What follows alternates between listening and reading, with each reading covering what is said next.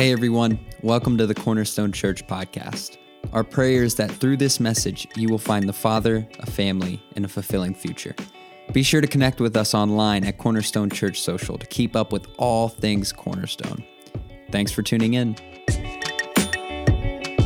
that brings us to today, and I want to say first off, Happy Mother's Day to all of our mothers out there. Can we give you a round of applause?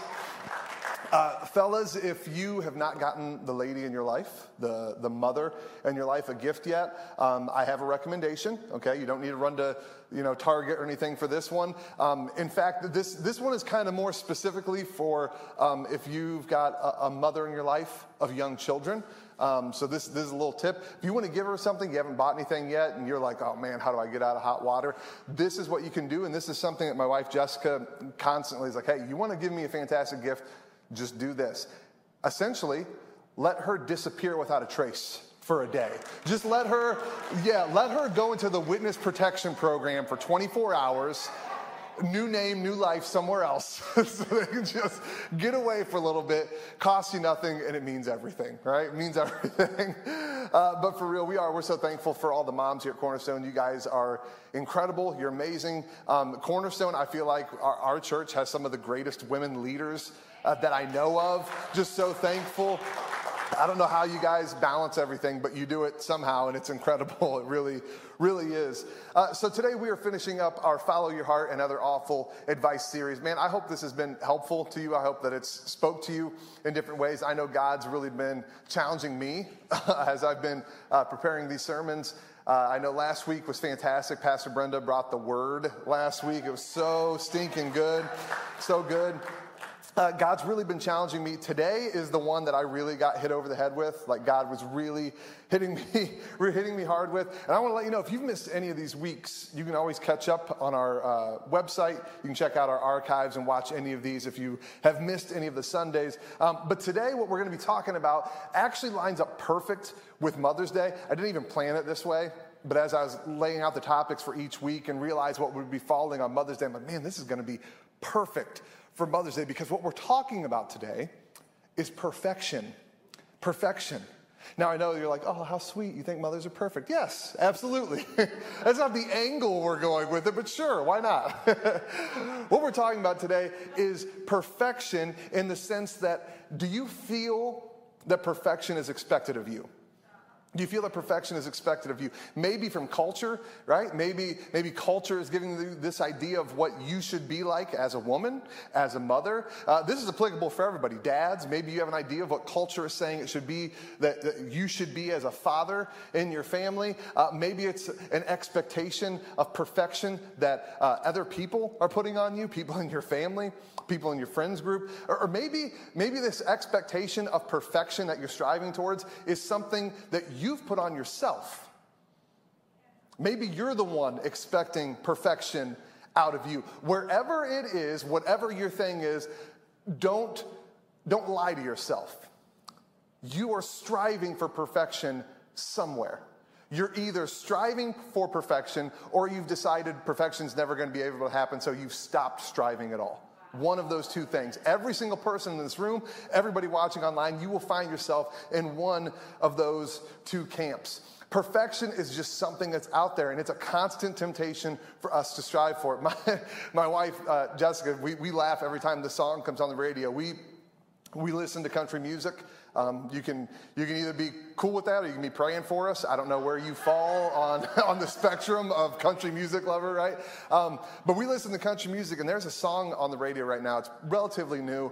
I can't think who sings it for the life of me, but it's called How to Be a Lady. Anybody know this song? Hallelujah, I see that one hand. Amen. I see one hand back there. All right.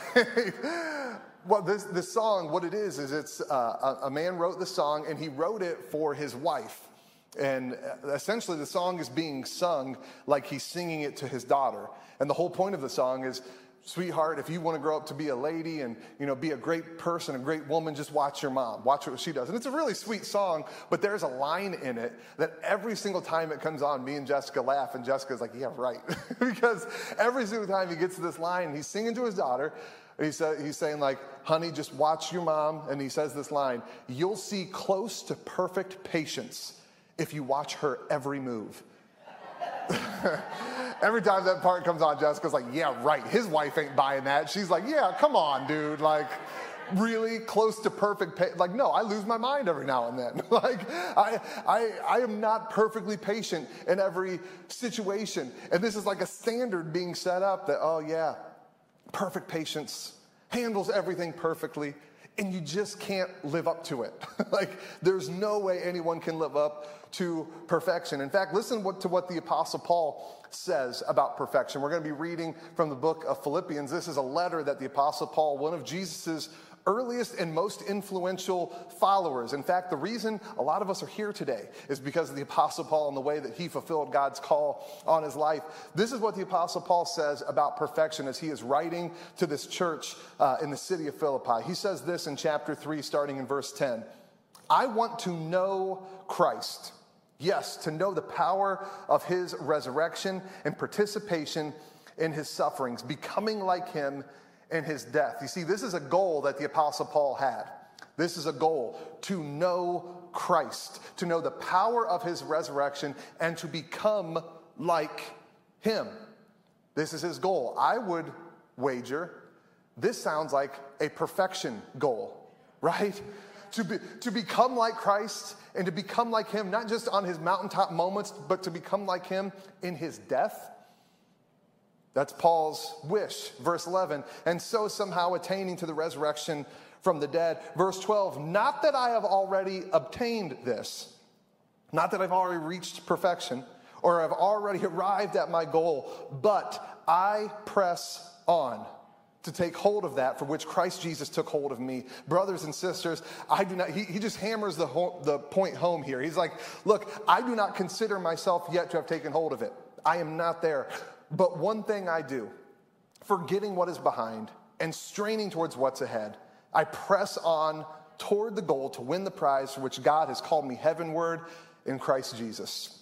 Amen. Amen. Hey, would you guys bow your heads with me real quick wherever you're at? And let's pray together real quick. Father God, we thank you for the power of your word. We know that wherever your word is spoken, it never returns void. It always accomplishes what it sets out to do. And we're believing that in this moment, that your word, as we read it today, as we study it today, as we meditate on it and allow it to speak to us, we believe that it will not return void, that it will accomplish in our lives what it was set out to do. So God, prepare us today, clear our hearts and our minds of any distractions to hear from you so we can take what we hear today, apply it in our lives, and see ourselves become more and more like Jesus.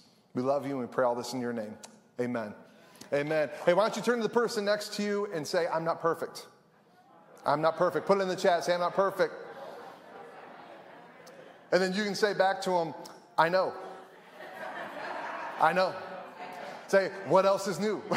Right?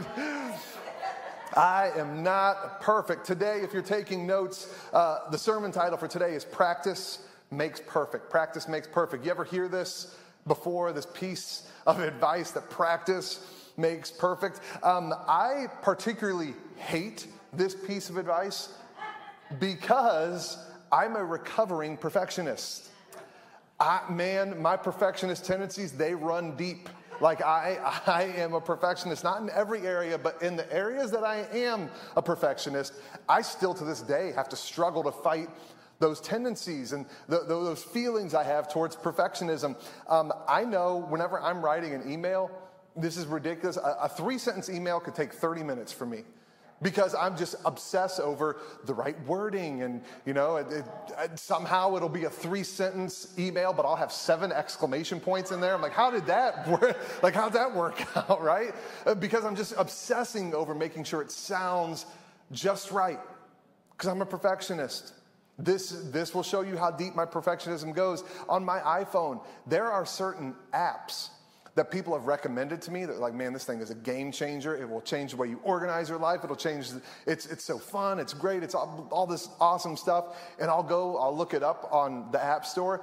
And if the look of the app icon, if the aesthetic of it is not pleasing to my eye, I won't download it because I don't want it to jack up the way that my home screen looks. I don't want it to, I can't do it. I have a sickness. You need to be praying for your pastor. This is bad, right? Man, my lawn, I went total dad the second that I got a house. Like, I went from not caring about lawns at all and being like, what's this whole thing with dads mowing and taking care of the lawn? As soon as I got a house, I'm in. Like, I'm all about it. I'm about that lawn life, you know? Like, I love it. I love making sure it looks really good and everything's nice, and I'm a perfectionist about it. Like, I was actually just talking with Owen in between services about it. We've got a big yard. It's like 10,000 square feet yard. It's good size, and instead of a riding mower, I have a push mower, and I don't want a riding mower because you can't get as precise with a riding mower as you can with a push. So I'll be out there for an hour pushing that thing that could be done in 20 minutes on a riding mower, right? Because I am a perfectionist. I see it a lot whenever I prepare for my sermons. I see my perfectionist tendencies, the way I can obsess over how things are worded, the way I can obsess over, man, let me try to come up with as many points as I possibly can, hoping that I can find at least one or two that are perfect. I just really drive the point home that people really connect with and they remember today. And I do this with my iPhone, with my emails, with my lawn, with my sermons, because I believe that practice makes perfect. If I just keep working harder, if I just keep trying harder, if I just pour more sweat and more blood and more tears into this thing, it's going to be perfect one of these days. It's going to be just exactly what I want it to be. I just need to try harder, and then perfection will be attainable. Then my lawn will look exactly how I dreamed it would be. Then that email will just be right? It'll just be perfect. The email will find them well because it's so good, right? Like, I just put all of this into it because I'm like, man, perfection can happen. It's just right there. I just need to try harder, right? Let's see what Paul says. Let's see what God says. Because as I've said before, as Pastor Brenda said before, we're not here to hear Pastor Jacob's opinion. Like, I'm sure you all like me and I like you, but we're not here because we're hearing a self-help seminar for Pastor Jacob on how to manage our life. No, we're here to see what life transformation can happen from God whenever he speaks. So let's see what he says about this, what he says about perfection.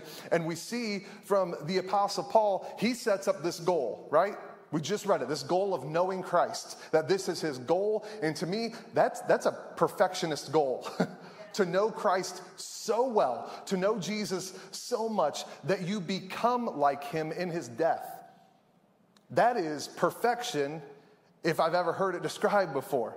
Becoming exactly like Jesus. And whenever we look at the Apostle Paul and we look at his life, what he did, my word, did anyone come closer to perfection than him? I mean, this is a man who wrote 2/3 of the New Testament are his letters that he wrote to churches that he started.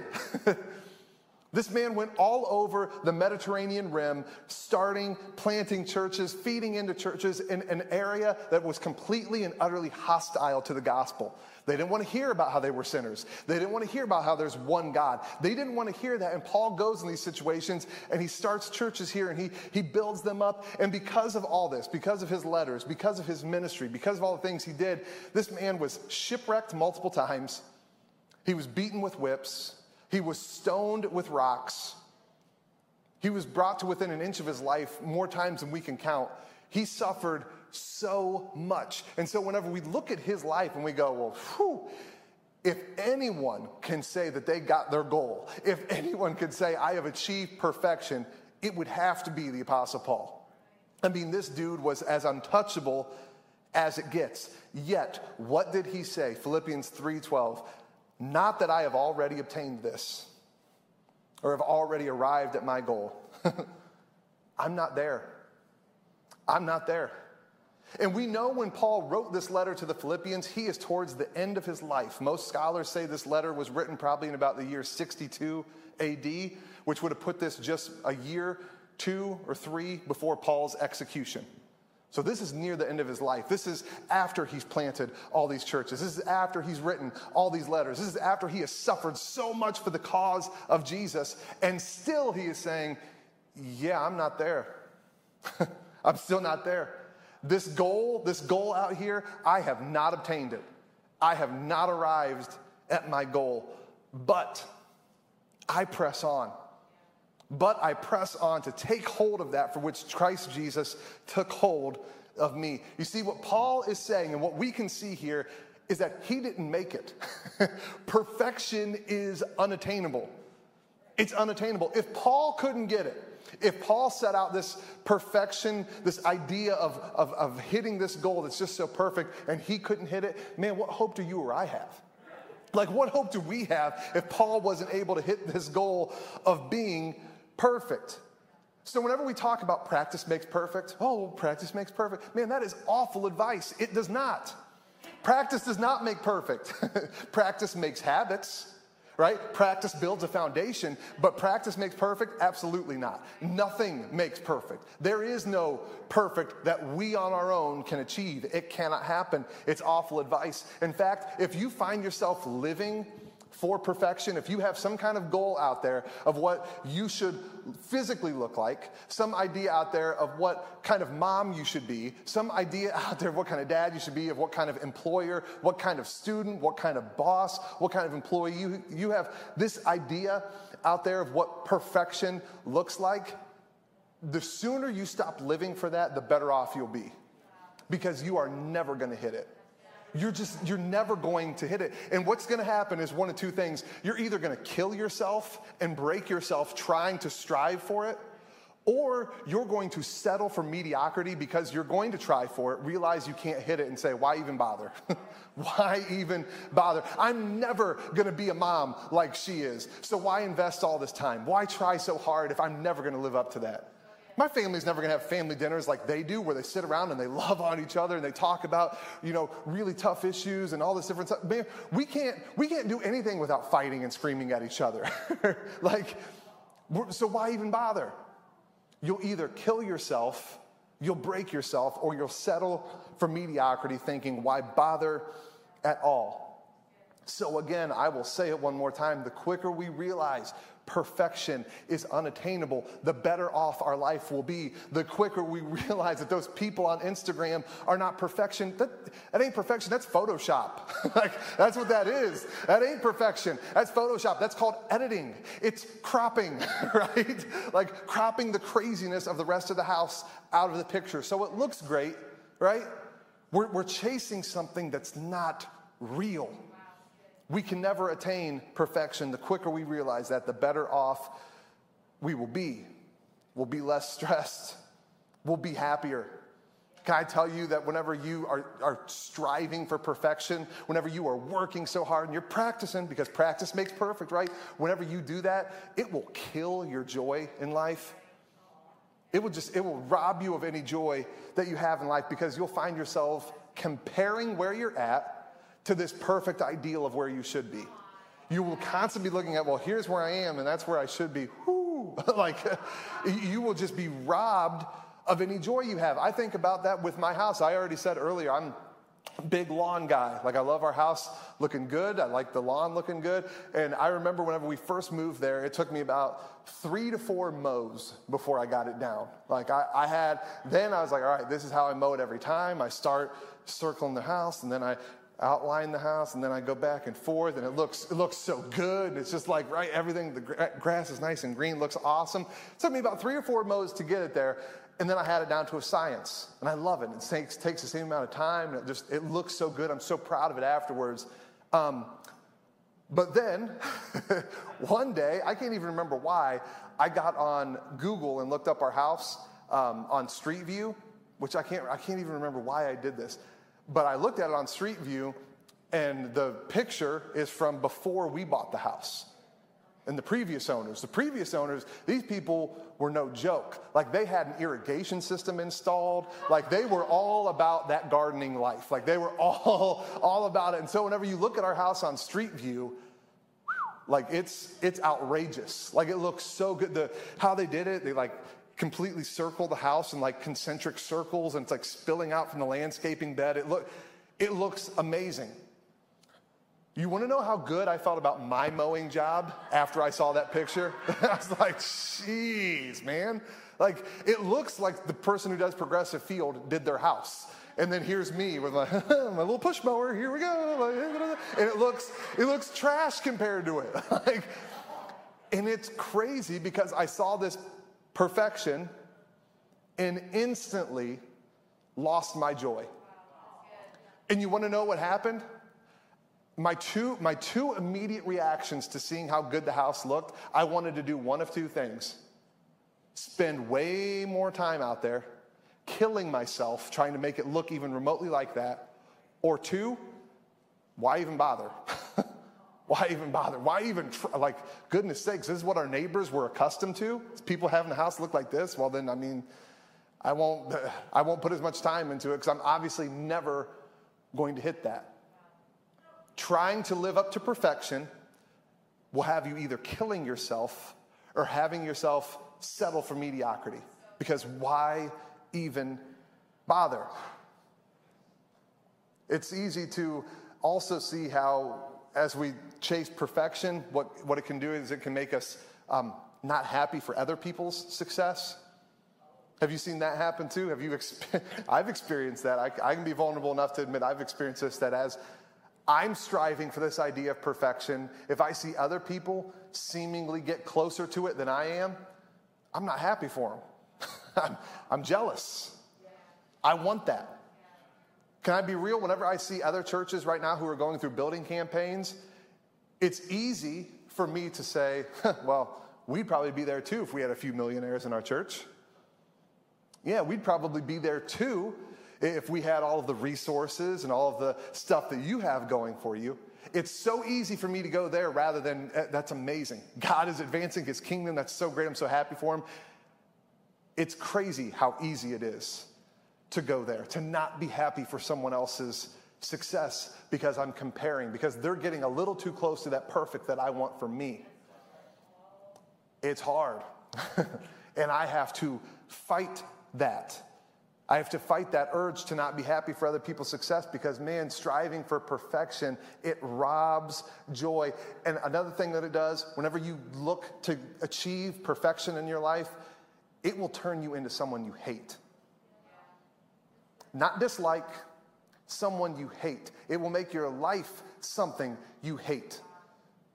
The Browns this last year, if you're a Browns fan, how stinking fun was that season? Like, my word, they go 11-5. They win a playoff game against the Steelers. Like, it's like amazing.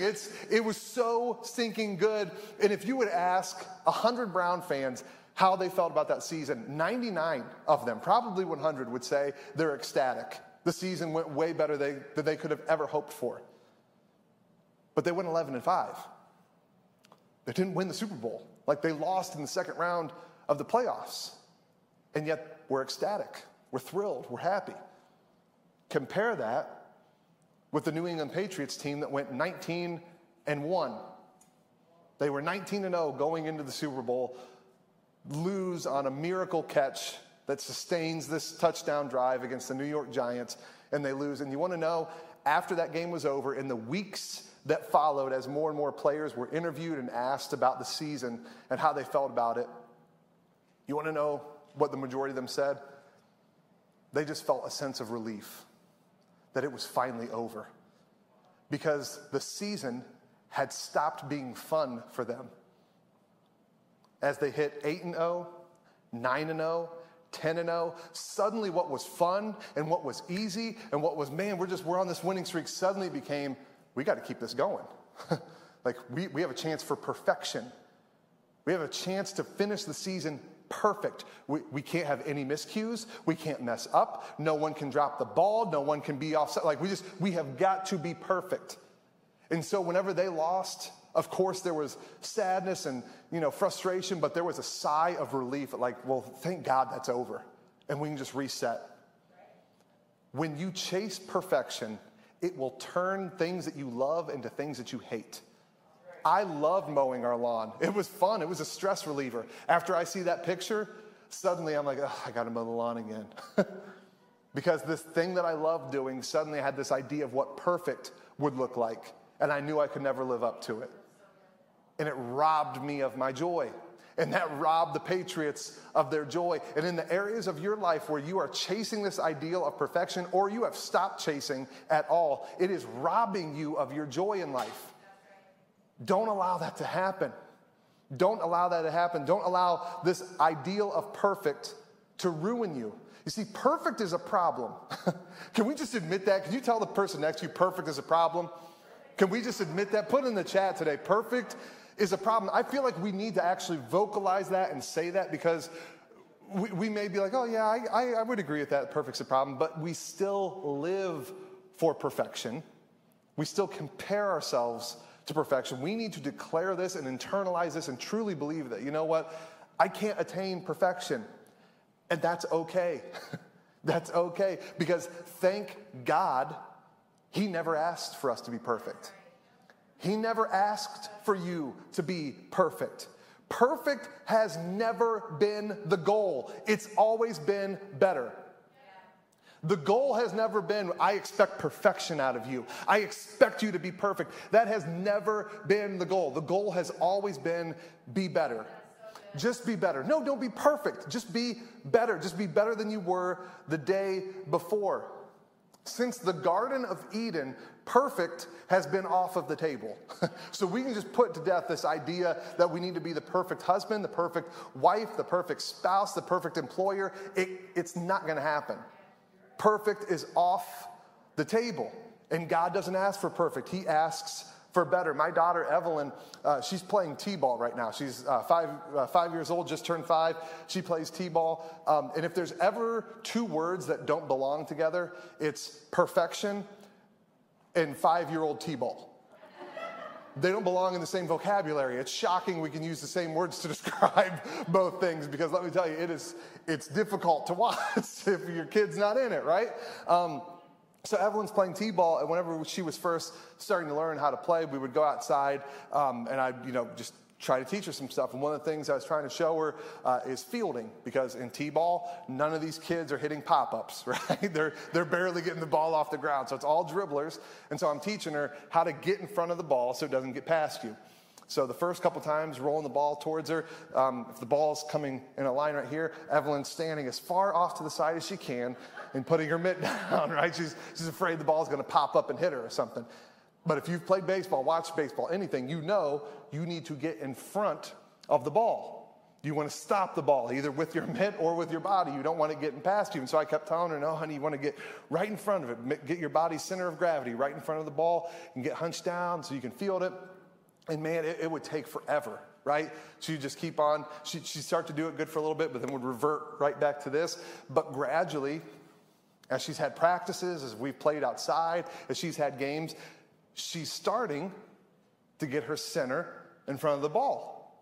And it's amazing seeing it happen every single day. She's getting a little better. She's not perfect, but that was never what I asked her to be. I never asked and I never expected perfection out of her. I just want her to be better. Just every single time we go out there and we roll the ball, just do a little bit better, honey. Just do a little bit better. If you start to backtrack, hey, we'll get you back on track, but just do better. Just do better. That's all I have ever asked of her. Not perfection, just better. Like Paul says in Philippians 3:13, he is straining towards what's ahead. He's straining towards it.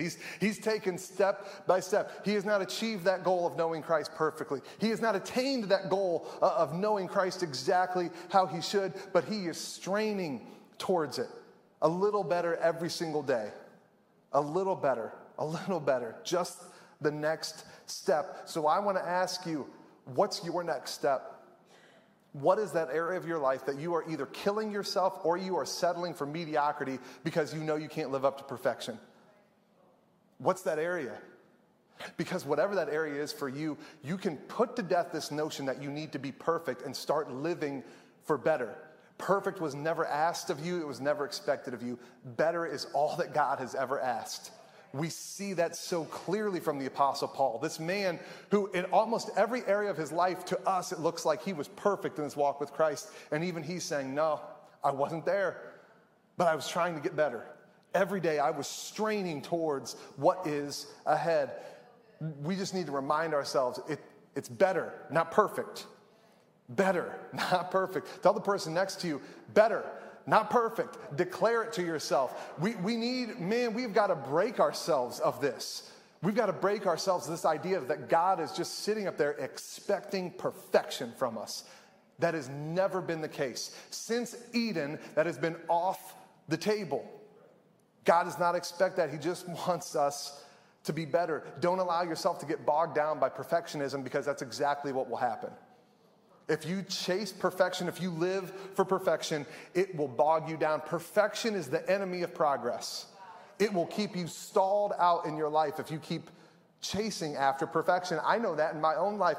I'm not just a perfectionist, I'm a procrastinating perfectionist. Right? Like, I see the amen. Robbie, I see the amen. He can relate. You see, what that means is I don't procrastinate because I'm lazy. I don't procrastinate because I have better things to do. I procrastinate because I am waiting for the perfect moment. I'm waiting for whenever I'm in the perfect state of mind. I'm waiting for all of these other variables to be perfect to get started. And so I punt this thing that I know I need to do for myself, for my family, for my house. I just keep kicking that can down the road into some infinite tomorrow, which is never going to come, because there is no perfect time.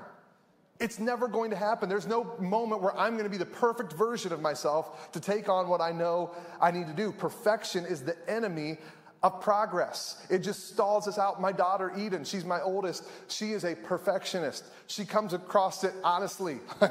She really does. So much comes natural to her because she's a very gifted little girl. She just is. She's got a good little singing voice. She loves reading, and it came very naturally to her. She's reading. The other day, she opened up the New York Times. I'm like, well, let's close that. I don't want you reading about like conflict in the Middle East right now. Like, all right, you're 7. Let's enjoy 7 right now before we get to global politics, right?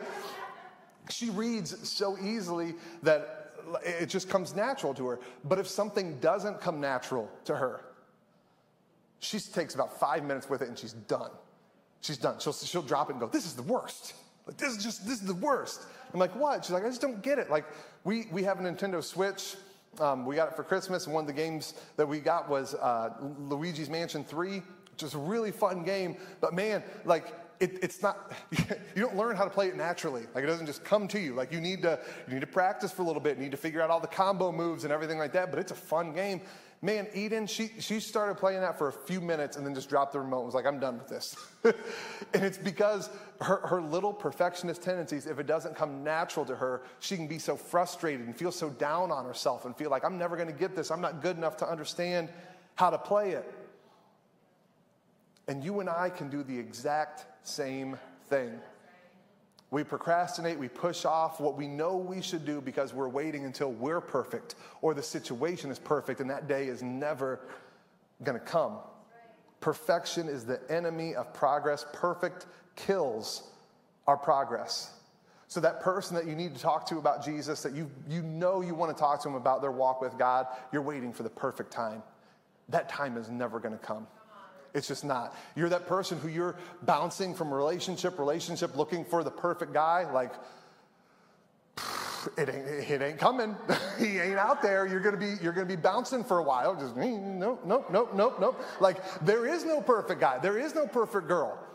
There is no perfect time for that conversation, right? If you keep waiting for perfect, it will never come. If you're looking at following Jesus in your life, but you're waiting for that perfect time, because right now you've got a lot going on and you're busy, or right now you're so young that you're just going to live it up for a little bit and then you'll follow Jesus whenever you're later. There is no perfect time to start following Jesus except right now. In fact, the only thing that's going to happen if you keep procrastinating that is later on in life you're going to look back and say, man, I wish I wouldn't have put it off. Man, I wish I would have started when I was young. I wish I would have had that talk months ago. I wish I would have realized that I can't look for perfection in another person. I'm putting an expectation they'll never be able to live up to.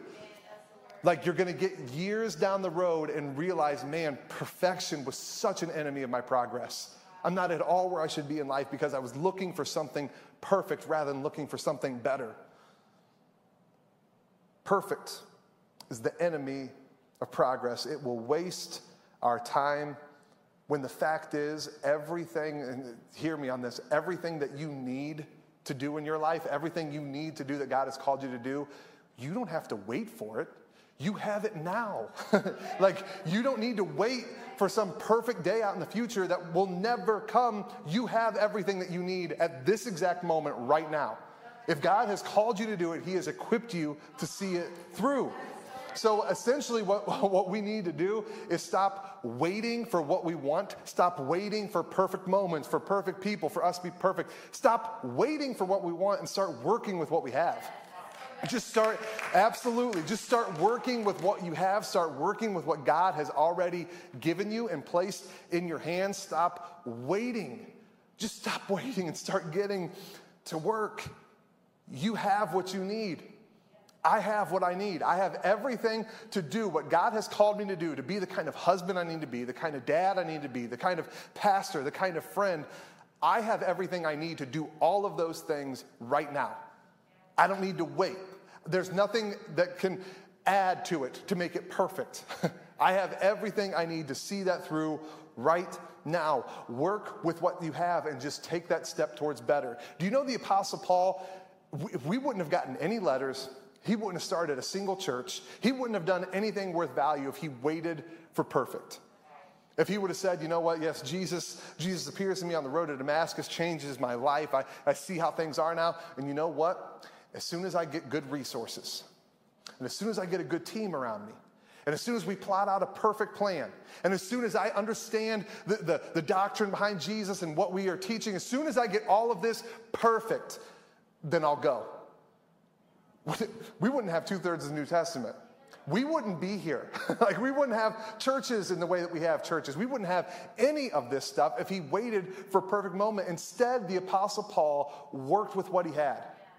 Jesus called him, and Paul believed, you know what, if he is calling me to do this, to take his word forward, I'm just going to believe him that he's going to equip me. He's not going to call me towards something that I'm not qualified to handle. He is going to equip me as I go, and I'll be able to see this thing through. Paul worked with what he had and took steps towards better every single day. Paul never had a perfect situation. Read his story. Read about his life in Acts. Read his different letters, and you can see the trials and tribulations this man went through. It's incredible what he faced. Do you know what we're reading today, what we're looking at from Philippians? This was written from a jail cell. He was in chains when he wrote Philippians. We know that he probably wrote this letter in about 62 AD, which means that he was within the last year or two of his life, which means all of these things had already been done, right? He's about to go to his execution. He is about to be beheaded by the Roman Empire for his faith in Jesus, and he's still just working with what he has. He's in this terrible situation, and he's not waiting for a release to write a letter. He's not waiting for, man, once I get out of here and I'm in a better circumstance, then I'll write him. No, he just does it. He just does it. He just works with what he has, moment by moment, taking steps towards better. That's what Jesus did. We see this theme repeat itself over and over again throughout Scripture. God works with what we have. He just works with what we have. Whenever Jesus fed the 5,000, did he scan the crowd and think, okay, well, we need exactly 10,000 so everybody can have 2, and we need this much bread and this much fish? He did not do that. They found a young boy who had a lunch, and Jesus just said, what do you got? What do you have? No, I'm not asking for perfection. I'm not asking for excellence, saying, no, we need exactly this. I'm just saying, hey, in this situation, what do you have that I can work with? And are you going to trust me with it? Are you going to trust with it? That boy did, and that lunch ended up providing food for everybody because he was faithful with what he had. He wasn't waiting for a perfect circumstance. He just came to God and said, yeah, this is what I have. And aren't you thankful we have a God that's what he asks, is what do you have? Not how do you live up to my ideals, not how do you live up and fulfill every letter of the law. No, he just says, what do you have? Where are you at? Where are you at? And how can I meet you there? And how can I take where you're at and redeem it? That's the kind of God that we serve, a God who asks, what do you have? A God that doesn't ask for perfect, but asks for better. Cornerstone, we know what it looks like to be in the middle of better because we are sitting in better. Like this building, right? Yeah, absolutely. This building, is it perfect? No, like it's really not. It's really not. It's a great building, but man, it needs paint. It needs updates. It needs stuff done all over the place, and flooring and paint on the walls, and new lights. It needs a lot. It needs a lot of work. It's not perfect, but it's better. You know where we were before this? Nowhere. we existed one day a week as a church at Coventry Elementary School where you could find us as a church one day a week. This is better. It's not perfect. And if we would have waited for perfect, we would still not have a church home. Because we would be sitting out here looking for some 35,000 square foot building that's all ready to go, and somehow it barely costs any money, and we're able to meet in it from day one. Like, that's what perfect looks like, and it's not real. It doesn't exist. We would be waiting forever. But instead, we decided, you know what? This is better. And we can make this better. Right? I want to tell you, we just, in the last 2 weeks, we had a couple come and stop by the office, drop off a $20,000 check. $20,000 check for the building campaign. Isn't that amazing? $20,000. And because of that, because of faithful people like that who were saying, hey, I'm just giving what I have, we're taking steps towards better. We just had the construction crew on site yesterday. They were here taking a few more measurements to help them with their drawings and their renderings for the proposed addition and renovation. I mean, we're taking steps. Like, we are taking steps towards better, and it's because we knew perfection isn't real, that it's a myth. And if we live for that, we will watch life pass us by. We're not going to do it. We as a church are going to continually take steps towards better, just making things better. We are going to stop waiting and start working. And as we do that, not just collectively as a church, but as we do that as individuals, whenever we realize, you know what, I'm going to stop waiting for perfect, and I'm just going to start working for better today. When we do that, we realize something that is a game changer. We realize that perfect is a destination, but better is a decision. You see, the Apostle Paul, when he talked about perfect, what kind of language did he use? I haven't arrived yet. I haven't obtained it yet, right? That's what he's hearing. He's saying it's this thing out here. It's this place that I get to. But being better, him straining and striving towards it, that is a daily decision that he made. And that is the truth with us. Perfection, man, it is a destination that we will get to one day. We'll get to it one day. One day Jesus is going to redeem us, not just our souls that he's already done whenever we put our faith and our trust in him. He's going to redeem us in our desires and our wills in such a way where all that we want is what he wants. Where all we desire is what he desires. That is coming one day. It's coming one day, and that is the destination that Paul talked about, to know Jesus. That is perfection. But we're not there yet. We're not there yet. Perfect is a destination. Better is a consistent, daily, steadfast choice to pick up our cross and be better than we were the day before. Now I want to close this out with this. The word sin, it's a tricky word for a lot of Christians, right? A lot of us are, man, we don't talk enough about sin at church. And other ones, we talk too much about sin at church, right? And we all have our own idea of what sin is, and it's this, and this is what sin is. If you look up in Scripture, if you look up the actual Greek that was written, that was the language that all of the New Testament texts were written in, whenever you look up the word sin, what the word sin literally means, it's a Greek word, harmatia, and it means to miss the mark. To miss the mark. It's actually a word that they would use in archery, meaning that you have missed the bullseye. This is the mark you're supposed to hit. Anything outside of a dead center shot is sin, is harmatia, is missing the mark. And I really want you, if you're in here or watch online, to be paying attention, because this might help some of you who feel like, man, I'm constantly circling the same sins. Like, I've been following Jesus for a while, and there's just different areas where I habitually struggle. And I'm just habitually here, and it just feels like, man, I'm not hitting where I'm supposed to be. I want to let you know, you will never hit the bullseye. I think Jesus wants to set some people free this morning to let you hear, you will never hit the bullseye. You can't do it. You can't do it. Ever since the Garden of Eden, no one has hit that bullseye. Not a single person. The Apostle Paul, the most godly man who we know who has ever lived, says, hey, I haven't achieved it. You think I have obtained it? No. I'm still straining towards it. As he's sitting in prison for starting churches, for preaching the gospel, he's saying, I'm not even close. We have all missed the mark. Thank God it's not about perfection. Thank God it's not about perfection. You see, you may still be missing the mark, but as you grow in Jesus, as you, like Paul said, as you strain towards the goal he has for you, you may still miss the mark, but you're missing it at a different level than you used to. Maybe when you first started following Jesus, you're missing the mark way out here. But as the years go by, yeah, I'm still missing it, but man, I'm getting closer. I'm getting closer. And thank God he does not expect or ask for me to be perfect. He just asks for me to be faithful and to just be better than I was the day before. Straining and pressing towards the goal of knowing Jesus. That's what God asks. He does not ask for you to be perfect. That's him. He just asks that we have faith in the one who is perfect.